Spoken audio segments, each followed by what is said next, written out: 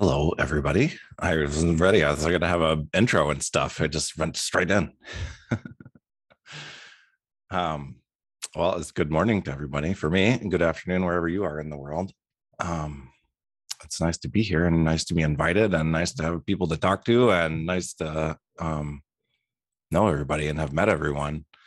It's been about a year, I feel like, since this meeting started ish. It's getting close. It must be, because it wasn't long after I started the AHA meeting that this meeting started. And just, I don't know how we found each other or how you guys found me, or one day you wandered into my meeting and we just met, and the rest is a little bit of history at this point. It seems like that we have these spaces now that we can hang out in, and it's been really interesting to me that at this point, we're far enough in where people find us and they are just kind of, they're excited, they're happy a lot of times, but a lot of times also they're also just like, well, I just found it. I mean, naturally it would exist.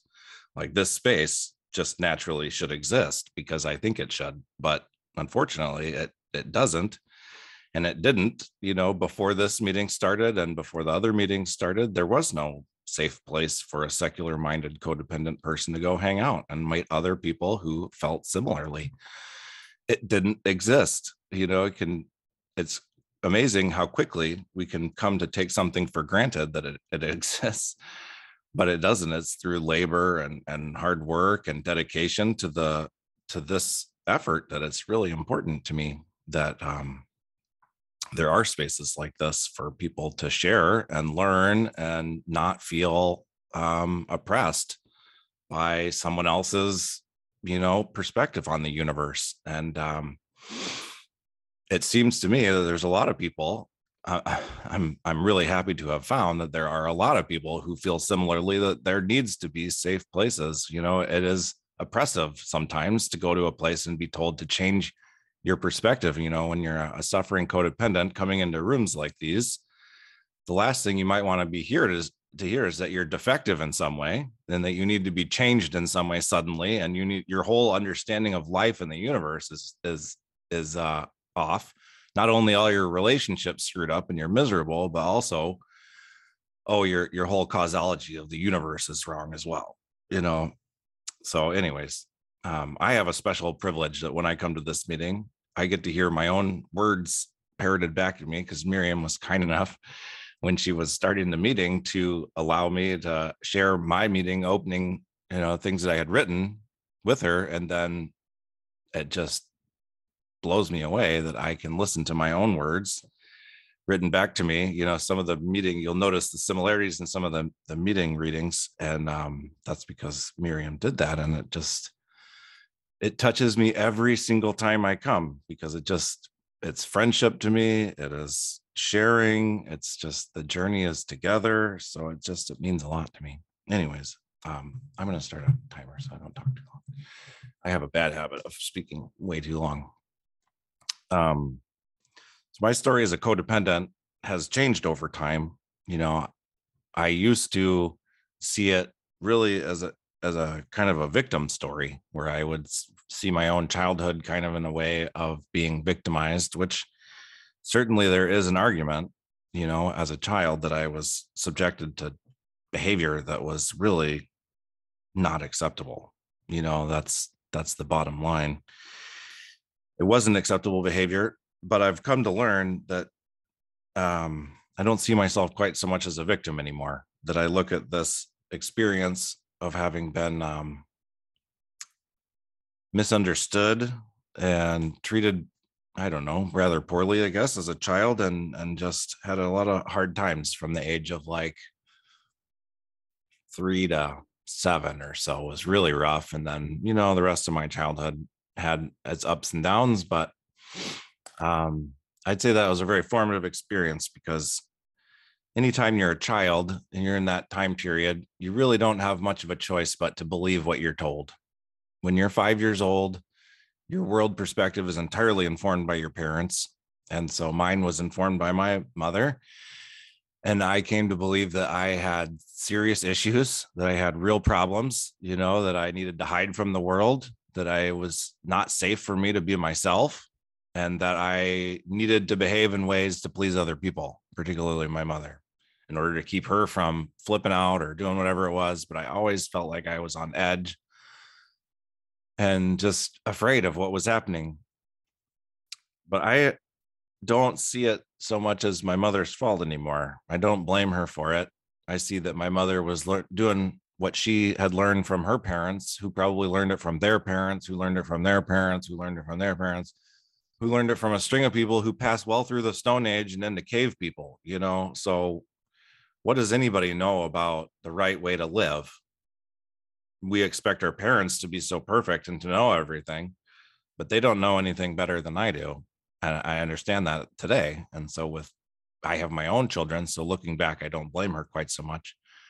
I've actually, over the last year or so, since we've been doing secular codependency, come to form an opinion that I'm just a sensitive person, that many people who show up in codependent rooms are just sensitive people who have some really bad life skills, life coping skills, who have a bad way of dealing with the sensitivity, and whose sensitivity may have been misunderstood very badly as a child. You know, for me, that's really what it comes down to. I was a super sensitive kid.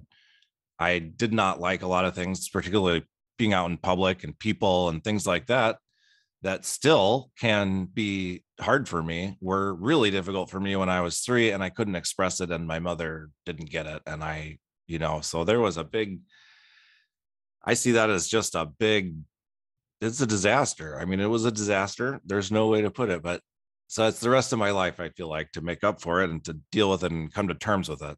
But it's been a really important shift for me to no longer walk around talking about my mother was a narcissist who, abused me. That's one framing. That's one framing of the story. That's the framing I spent 43 odd years telling. And I did. And I've gone through it and I've plumbed that. And I have forgotten memories. And I've been through this and I've thought about it a lot, where this came from. But it really helped me to think about it a little bit differently and to take the blame off my mother. We're going to help me not hate her and not be upset and learn to love her and cherish her while she's still alive. And thankfully she still is. And we've become better friends because of my understanding and my ability to learn to accept her a little bit. Anyways, that's really important to me. And I feel like it's very important for any codependent to really think about where in their history did this emerge? What patterns of my life am I reacting out from my childhood? Because it's almost always that. There's a sensitive person who has been traumatized in some measurable way, in some debilitating often way. Codependent is not a really well-defined term. We don't have a list that says like, well, you're one of us. You can't do a test and measure and get some answers from you that could tell you so I could diagnose you. There's no DSM entry for it. So it's really almost like a home sleuthing effort. This is like one of the largest home sleuthing, now internet sleuthing efforts to figure out, what is it?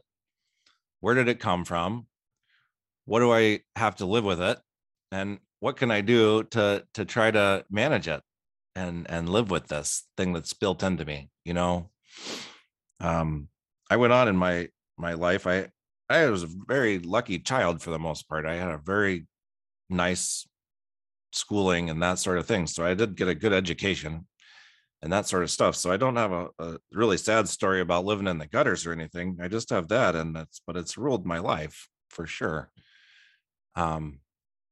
I went on to marry a lady who was much like my mother, who treated me much the same way that my mother treated me when I was young. In that really formative time, I found a woman who would treat me exactly the same way, berate me, belittle me, shame me, control me, dominate me, manipulate me. And I just in the process of divorcing her. It's taken me 3.5 years. And next Tuesday, I have a divorce trial that will finally be the end of that drama. I left her in the summer of 2018 after really a brutal number of years. I had one kid and it was bad. And then I had 2 kids, and then it was worse. And then I had 3 kids, and it was a living nightmare.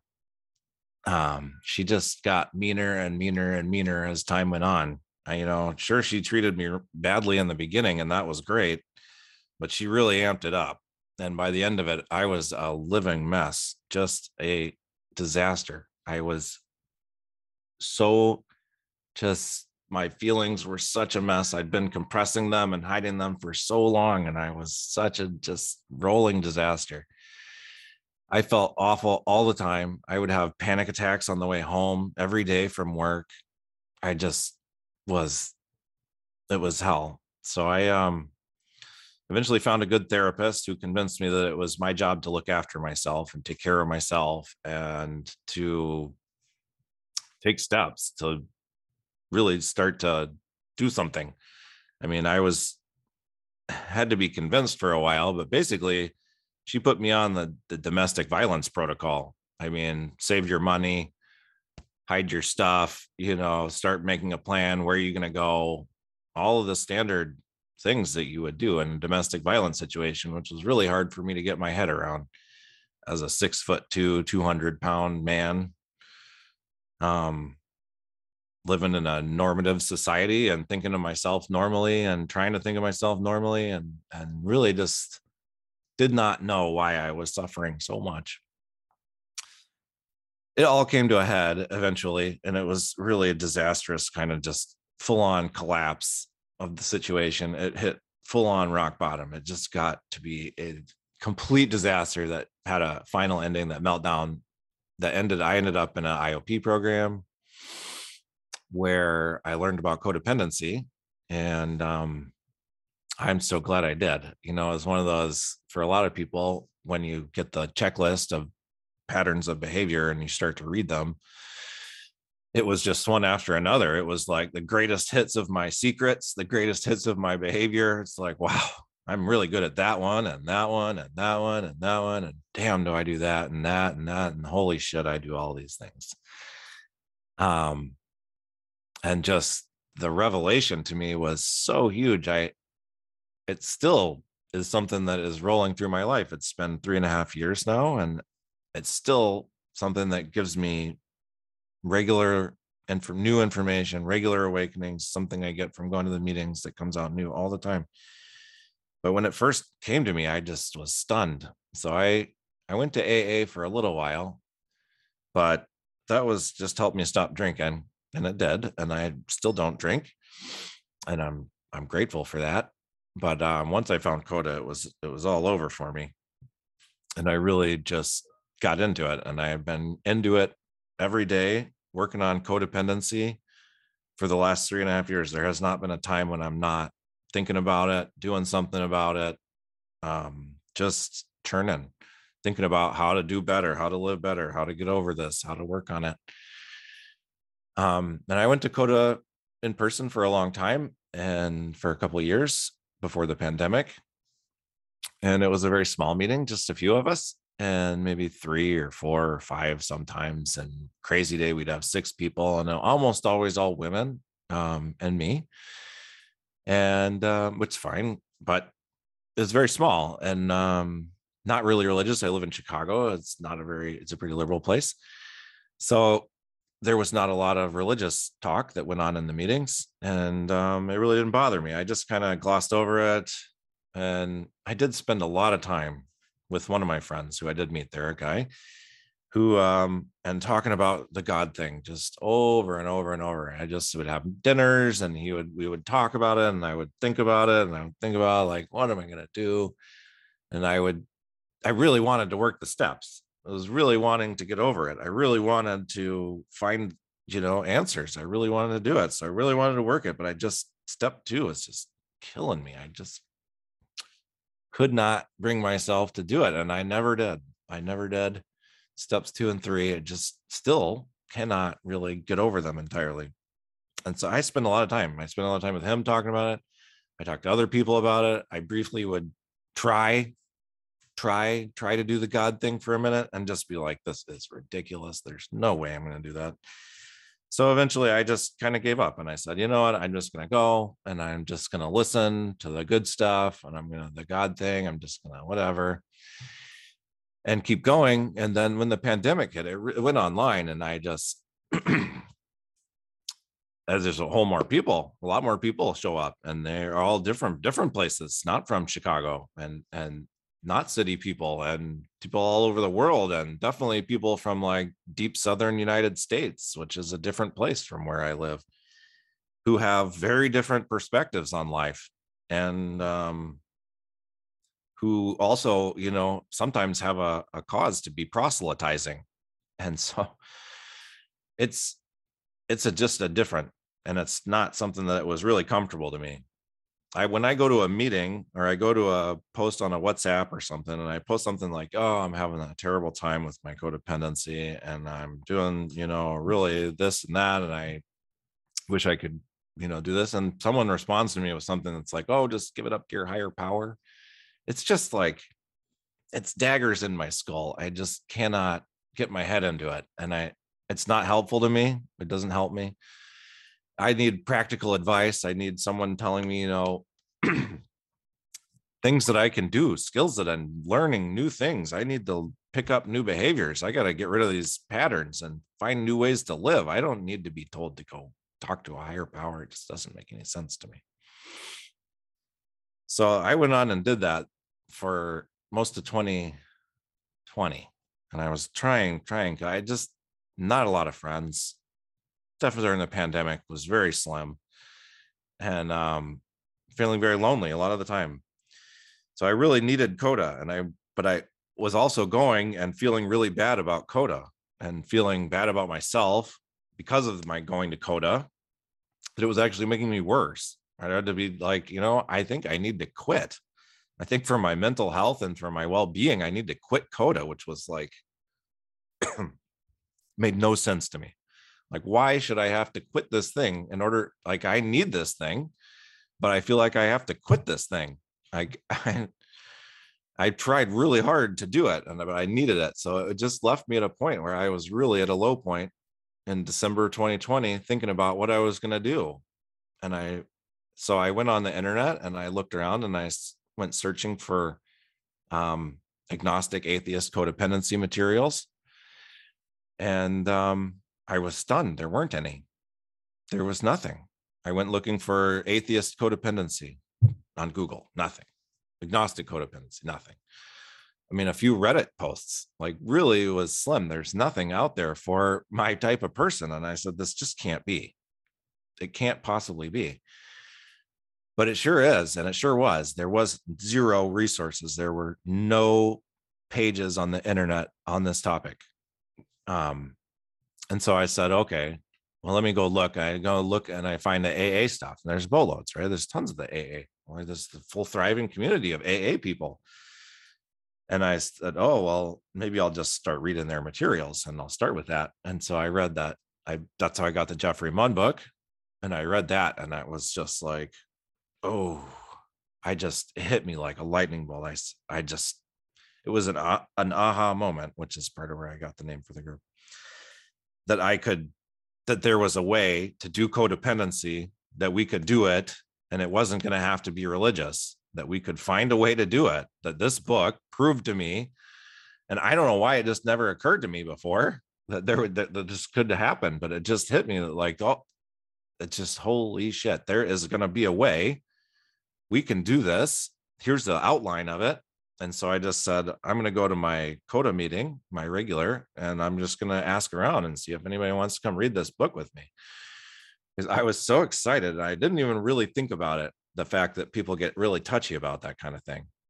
So I took it to the meeting and I just asked, kind of awkwardly, I was nervous. I just said, hey, I found this book. I just want to know if anybody wants to come hang out with me and talk about it. And the host got really bent out of shape about it. She was like, oh, Matt's coming here. He wants to steal people from the meeting. He wants to start his own thing. And I was like, that wasn't even my intention. I just wanted to find people to talk about the book with me. But she reacted so badly. And then it got all out of line. there was cross talking, there was, back and forth, there was shit being posted in the Zoom chat, and it went off the rails. And then there was a girl even got on and like scolded me a little bit, and then there was reaction against that then, because I was a regular around there and I did the same yakking thing I do around these parts. And I just got crazy. It was really a mess. So, but I did find 4 people who came and wanted to meet with me. And they were like, well, what do you want to do? I mean, what's the plan? And I was like, I don't know. I just was going to read this book. You want to read the book? And they were like, oh, but yeah, well, we're going to do meetings, and we're going to have meetings, right? And we're going to do this plan, and how's it going to go? And okay. And it just rolled from there. It was just, then I felt compelled. I was like, well, I guess I got to get things organized. And then it was like set up meetings, and then it was write meeting materials. And then it was just, it's been rolling. That was January 13th, 2021. So the year passed already, and we've been continuing to just snowball. It just continues growing, and Miriam has been growing, and all of her meetings been awesome. And then I've met all the Tusnua people, and it's been really cool. And I just want to say a little bit about what we've learned in this time. Since we took a year, the last year, doing these secular meetings, and we stopped reading the CoDA book. I mean, we just kind of put that to the side. We've read it maybe once or twice, a little bit from it. Aside from that, we started reading other things. We read the Jeffrey Munn book. We read a bunch of other literature, sometimes dabbled in like Buddhist stuff. We just read a lot of different things to get new ideas, to bring new ideas in, because the CoDA Blue Book and all that was written in the 80s. This is 1980s thinking. We're in the 2020s now. We have the benefit of all kinds of new thought, and there's been new research. There's all kinds of new information, scientific information to draw on, right? So this codependency stuff is like a home sleuth organization. The CoDA Blue Book is not written by therapists and psychologists. It's written by people who like, I have really weird problems. I don't really understand them. I have some ideas about what works on these things, and we're going to write a book about it and have meetings and talk about it. And that's been awesome, but it's in my mind, not the end of the road. There's been all this stuff over the last 30 years. We have learned all kinds of things about psychology, about the way people work. We have all this other literature to draw on. Why not use it and come up with our own new plan and our own new program that doesn't deal with this higher power thing at all? And it's been awesome. For me, it's been so exciting. It's changed my life, honestly, way more than anything we did in all the CoDA stuff for years beforehand. What we've come up with in the last year and what we talk about on the regular basis has been so helpful, because we're not talking about giving away our power anymore. We're not giving it to a higher power. We're getting power ourselves. We're seizing what power we do have and using that to overcome our problems. When we took away the God stuff, you can't just say, no, that's not right. You have to replace it with something. You cannot be a negative ideology. Negative ideologies don't live. They don't survive. You have to be a positive. You have to stand for something. You can't just be anti the establishment. You have to be for something. So that's been really important, to be writing our own steps, to come up with our own program that describes our way of getting over codependency. And for me, it's been really important. I started with those Jeffrey Munn steps, and just changing, and step 3 in the old stuff says we got to surrender our will to a God or a higher power, which is always just ridiculous to me. I don't understand it. I don't give my will to imaginary things. So for me, the rephrasing in the Jeffrey Munn is that we let go of control. We focus only on what we can control. And so I've really just put that into practice. I spent some time, I just working on the steps and I just thought about what I do control and what I don't control.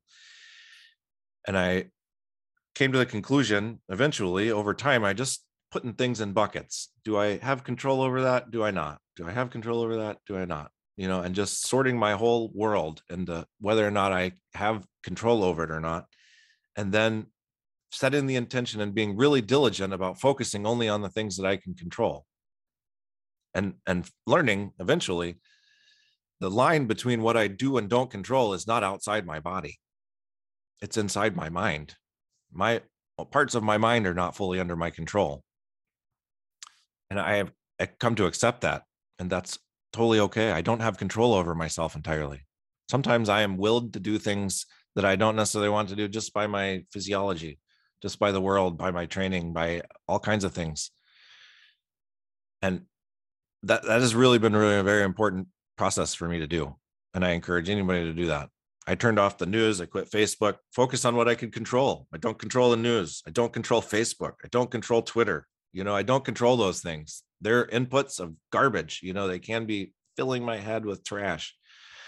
So I focus on what I can control, which is my immediate little world. And I decide for myself what I want to do with it, and what I want to do, and what I want to engage, and who I want to help. And it's just, I'm controlling that. I'm controlling the decision part about what I want to do with myself and what I want to do with my life. And that has been hugely important for me to do that process. And the other thing that's really come out of this stuff is how important self-acceptance is, and learning to love the self. That is the critical skill. This is the most important thing. Countering the negative voices, constantly countering the negative voices. So these two things combined has just really changed my entire existence. I have been feeling pretty good for months now, where I just don't feel so troubled. I've been feeling relaxed, calmed, just equanimity quite a bit. I can almost bring myself there through meditation and through practicing these things. Practicing the fact, just saying to myself, I don't control that. Don't control that. And letting it go then. If I don't control it, let it go. And then be nice to myself about it. So I'm accepting of myself, kind to myself. I say nice things to myself. Try not to denigrate myself in public. Try not to denigrate myself at all. Not apologizing when I don't need to. Countering those negative voices is just constant chronic task that needs always to have attention. Even though that voice in my head says I am the worst possible being in the world, I know that's not true. I know that's not true at all. And I counter it. So I counter all the time the voice in my head that says I'm worthless. I counter it. I said, nope. That's not true. We know that's not true. No, that's not true. Part of what's gotten me to be able to say that, and say that strongly to myself, look in the mirror and say that to myself now, without fear, without shame, without feeling funny about it either. To be able to just be like, no, dude, you are awesome. Killing it. Really just like striving at life. It's amazing. It's impressive. Despite all these challenges, what you've accomplished, I can really give myself a lot of props now. And I can do it just because I need to. This is really, really important to be able to do that. And that to me is the heart of codependency. It's a lack of self-love, you'll hear people say, and it just is. It's just all of these patterns of behavior are the behavior of a person who does not love themselves. That's the bottom line. All of the sickness and all those things and these patterns and the way they engage with other people is because we are using them to derive our value. And when you do that, it is bound to be a problem. You cannot derive your behavior, your value, internal value cannot be derived from other people. If you want to be happy in this life, if you want to learn to live and thrive as a codependent person with all the beautiful character traits, kindness, giving, loyalty, and all that, if you want to survive with it, you have to learn to love yourself. What a gift codependents are to this world. They are the best people you will ever meet. They are not something to be afraid of, not a disease, not sick people. These are people with amazing gifts who do not love themselves. And so that's what if you remember anything, it's the most important thing is to learn to love yourself. And I hope that you do. Many of you are my friends now, and I'm so grateful for all of you for being my friends and for being here today. And I am glad that I can stop talking so that other people can have a chance. And I'm glad I set that timer. Thank you all for listening and being here. It's such a pleasure to be able to talk.